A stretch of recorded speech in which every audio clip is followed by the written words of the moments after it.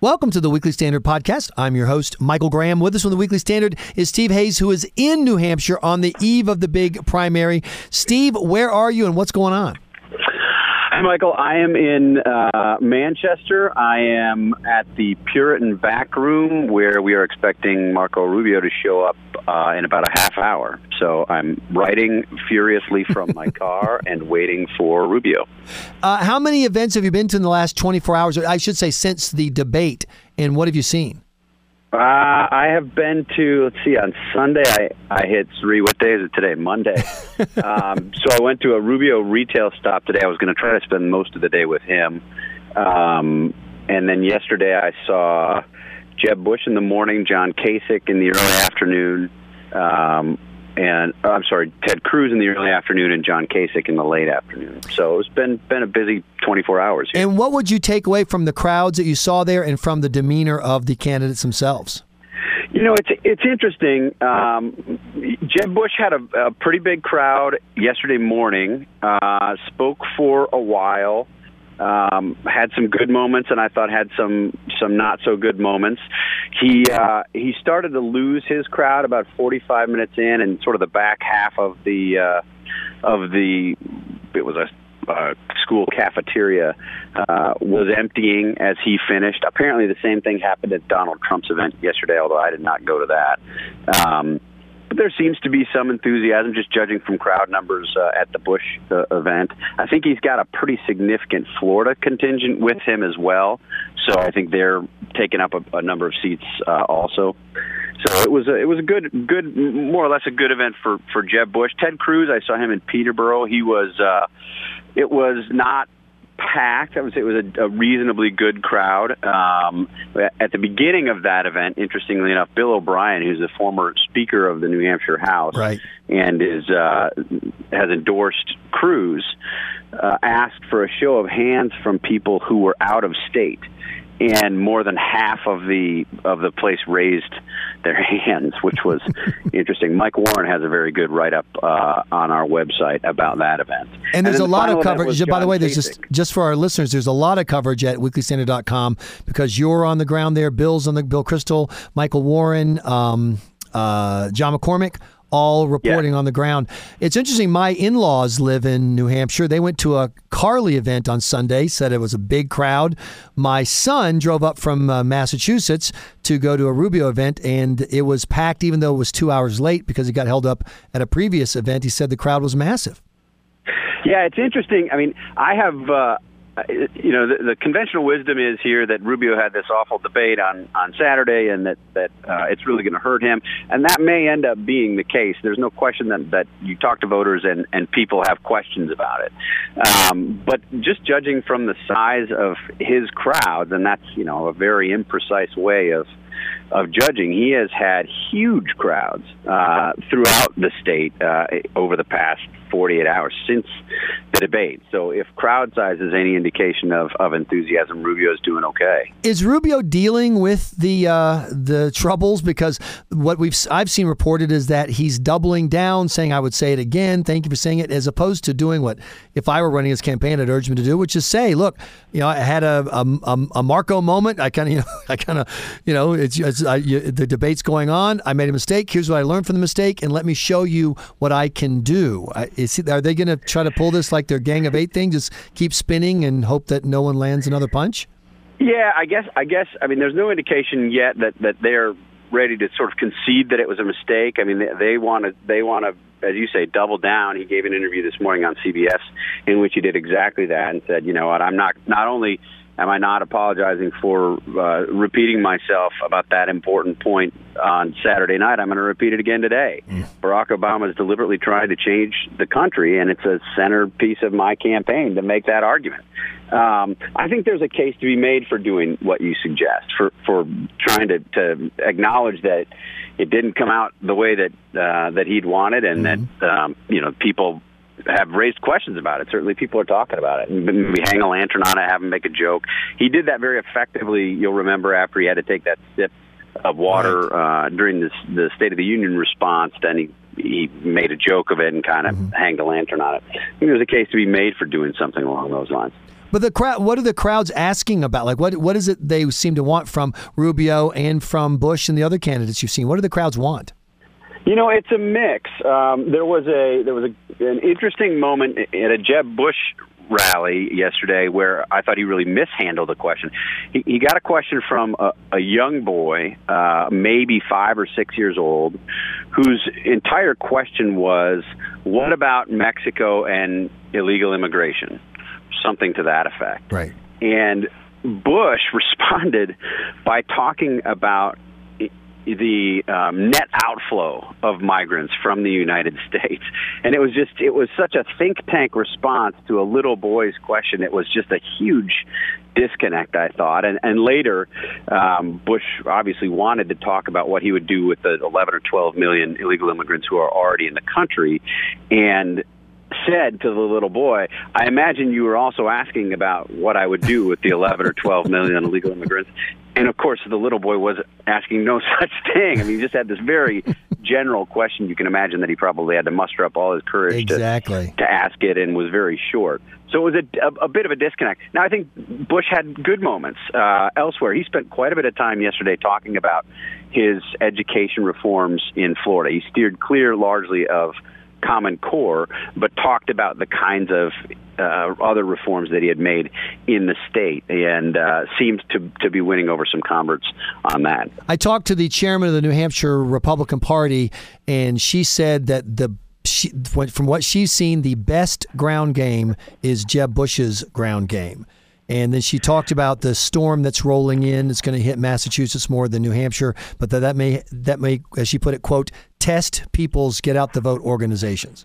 It's starting. It's snowing furiously. It started 5 minutes before you and I began chatting about noon on Monday. So the storm is coming. It's certainly going to snow here for the better part of today. There's some question as to whether it will linger into tomorrow. But I think virtually everybody believes that it'll make it at least a little bit dicey to getting people out to vote. The conventional wisdom is, of course, that hurts Donald Trump, who may have people who have indicated that they're supporters of his or admirers of his, but aren't yet ready voters for him, or may not be voters from him if they can't get out to the polls. So we'll see if that ends up being the case. I think John Kasich has a pretty good operation here. I was at his town hall yesterday afternoon. Was his 102nd town hall in the state. It was just weird. I mean, that's really the only way I can describe it. He spoke for almost 22 minutes, prepared remarks. I mean, he was off the cuff, but his opening speech was almost 22 minutes, and he never talked about national security or the threats that we face as a country. And as he neared the end of his opening remarks, he even stopped himself and said, "Well, have I forgotten anything?" And he thought for a second, and he determined that he hadn't, and plunged into the Q&A session, which I thought was very interesting. In the Q&A session, he did get a number of questions about national security, I think perhaps because people hadn't heard anything from him about that. So it was I thought a major omission to simply not talk about the threats, not talk about U.S. national security at a time when voters are telling pollsters they're keenly interested in that. But out here, away from New Hampshire, there's a lot of rumbling that this may be Kasich's breakout state. As you know, in New Hampshire, they don't have an open primary. A registered Democrat can't vote in the Republican primary, but most of the voters are unaffiliated. There are a lot of unaffiliateds who usually vote Democrat, and people are saying they could come over and vote for John Kasich. And Steve, I want to add one more element to that. Someone mentioned to me today, I thought it was very wise, if you're an independent who leans Democrat and you look at the choices you've got, the crook or the communist, this may be a year where you run to a Kasich on the Republican side and maybe give him a boost that he needs. It'll be very interesting what Democrats do and unaffiliated voters do. I think you're exactly right. I do expect Kasich to do well here. There seems to be some movement in the polls for him. If you talk to campaigns and super PACs privately who are polling the state, they will say that he's he maybe has the same kind of momentum that Marco Rubio had in the days before Iowa. I heard of one tracking poll that has him in second place and in a strong second place. So I think Kasich could do well, could outperform the polls of just a couple weeks ago, and it would be due in part, no doubt, to Democrats and independents who would back his candidacy. At the rally yesterday, or at his town hall yesterday, I sat next to exactly that kind of a voter profile that you described, who says he's voted for Democrats for the last 4 times in gubernatorial elections here in New Hampshire, and has voted for Republicans in presidential elections each of the past 4 years, and really likes Kasich, who said he remembered Kasich coming up to New Hampshire to test the waters in 1999. Wow. When he first looked at running for president, and liked him back then, and had told all his friends that if Kasich runs for president, they ought to support him. So he was pretty enthusiastic about the event yesterday. One other thing that Kasich, he's got this odd talking style.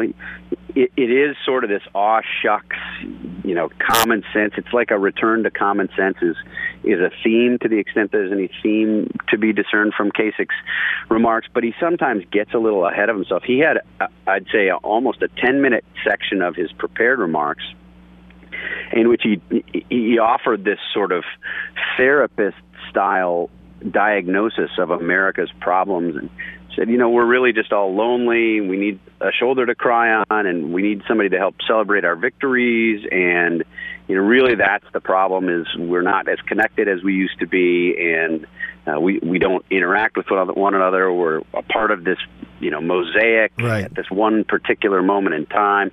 And it was this kind of odd interlude about, I don't know, it was like a conversation you might have with your wife or with a friend, but it was a weird pitch for votes, I have to say. And he finished it, by the way, by saying, what am I going to do about it? I'm going to slow my life down. I've made a determination I'm going to slow my life down. And you just sit there and think, man, you're 3 days before the New Hampshire primary where you staked your presidential campaign. If you win here, your life's going to get infinitely more chaotic. If you win the Republican nomination, you'll get even more chaotic. And if you were to become the president and the leader of the free world, you'd have 0 time. So unless you think you're going to lose, you're definitely not going to slow your life down at any point soon. One last question for you. There's been a conversation about how one reason Rubio's in the spot he's in is that the other candidates have painted him up as a target, particularly Christie and Bush, whereas Rubio is essentially ignoring the rest of the field whenever possible and running against Hillary. Is that presumptive? Is that a mistake? And isn't Kasich kind of doing something similar? Yeah, no, it's 100% accurate. Kasich didn't, in his remarks yesterday, really steered clear of criticizing any of the other candidates. He had sort of a glancing shot at Donald Trump, but otherwise didn't criticize, and got a comment in the question and answer session about how this one woman was going to vote for him because she liked how positive he was, right, and wasn't bagging on the other candidates. Rubio has definitely had the same philosophy. He has tried hard, some would argue too hard, to avoid criticizing the other candidates. I think, one of the things that caused that hiccup in the debate on Saturday night was a determination not to get in a knockdown, drag-out fight, right, with Chris Christie, who's polling at 4% in New Hampshire. And it was that determination to pivot to Barack Obama and criticize the Obama administration, and to avoid a confrontation with other candidates who aren't polling as well as he is, that I think had him going back continually too many times to that same line about dispelling this fiction that Barack Obama isn't trying to do what he's doing to the country. That was it's not a dumb strategy. I think the strategy itself makes some sense. It's just that Rubio went back to it one too many times. More than one. Yeah, more than one. It was one step away from the movie Rain Man, 5 minutes to Wapner, 5 minutes to Wapner. Definitely not my underwear. Definitely not my underwear. That's not a good sign. Steve Hayes is on the ground in New Hampshire. Thanks so much for joining us for this podcast on the eve of the New Hampshire primary.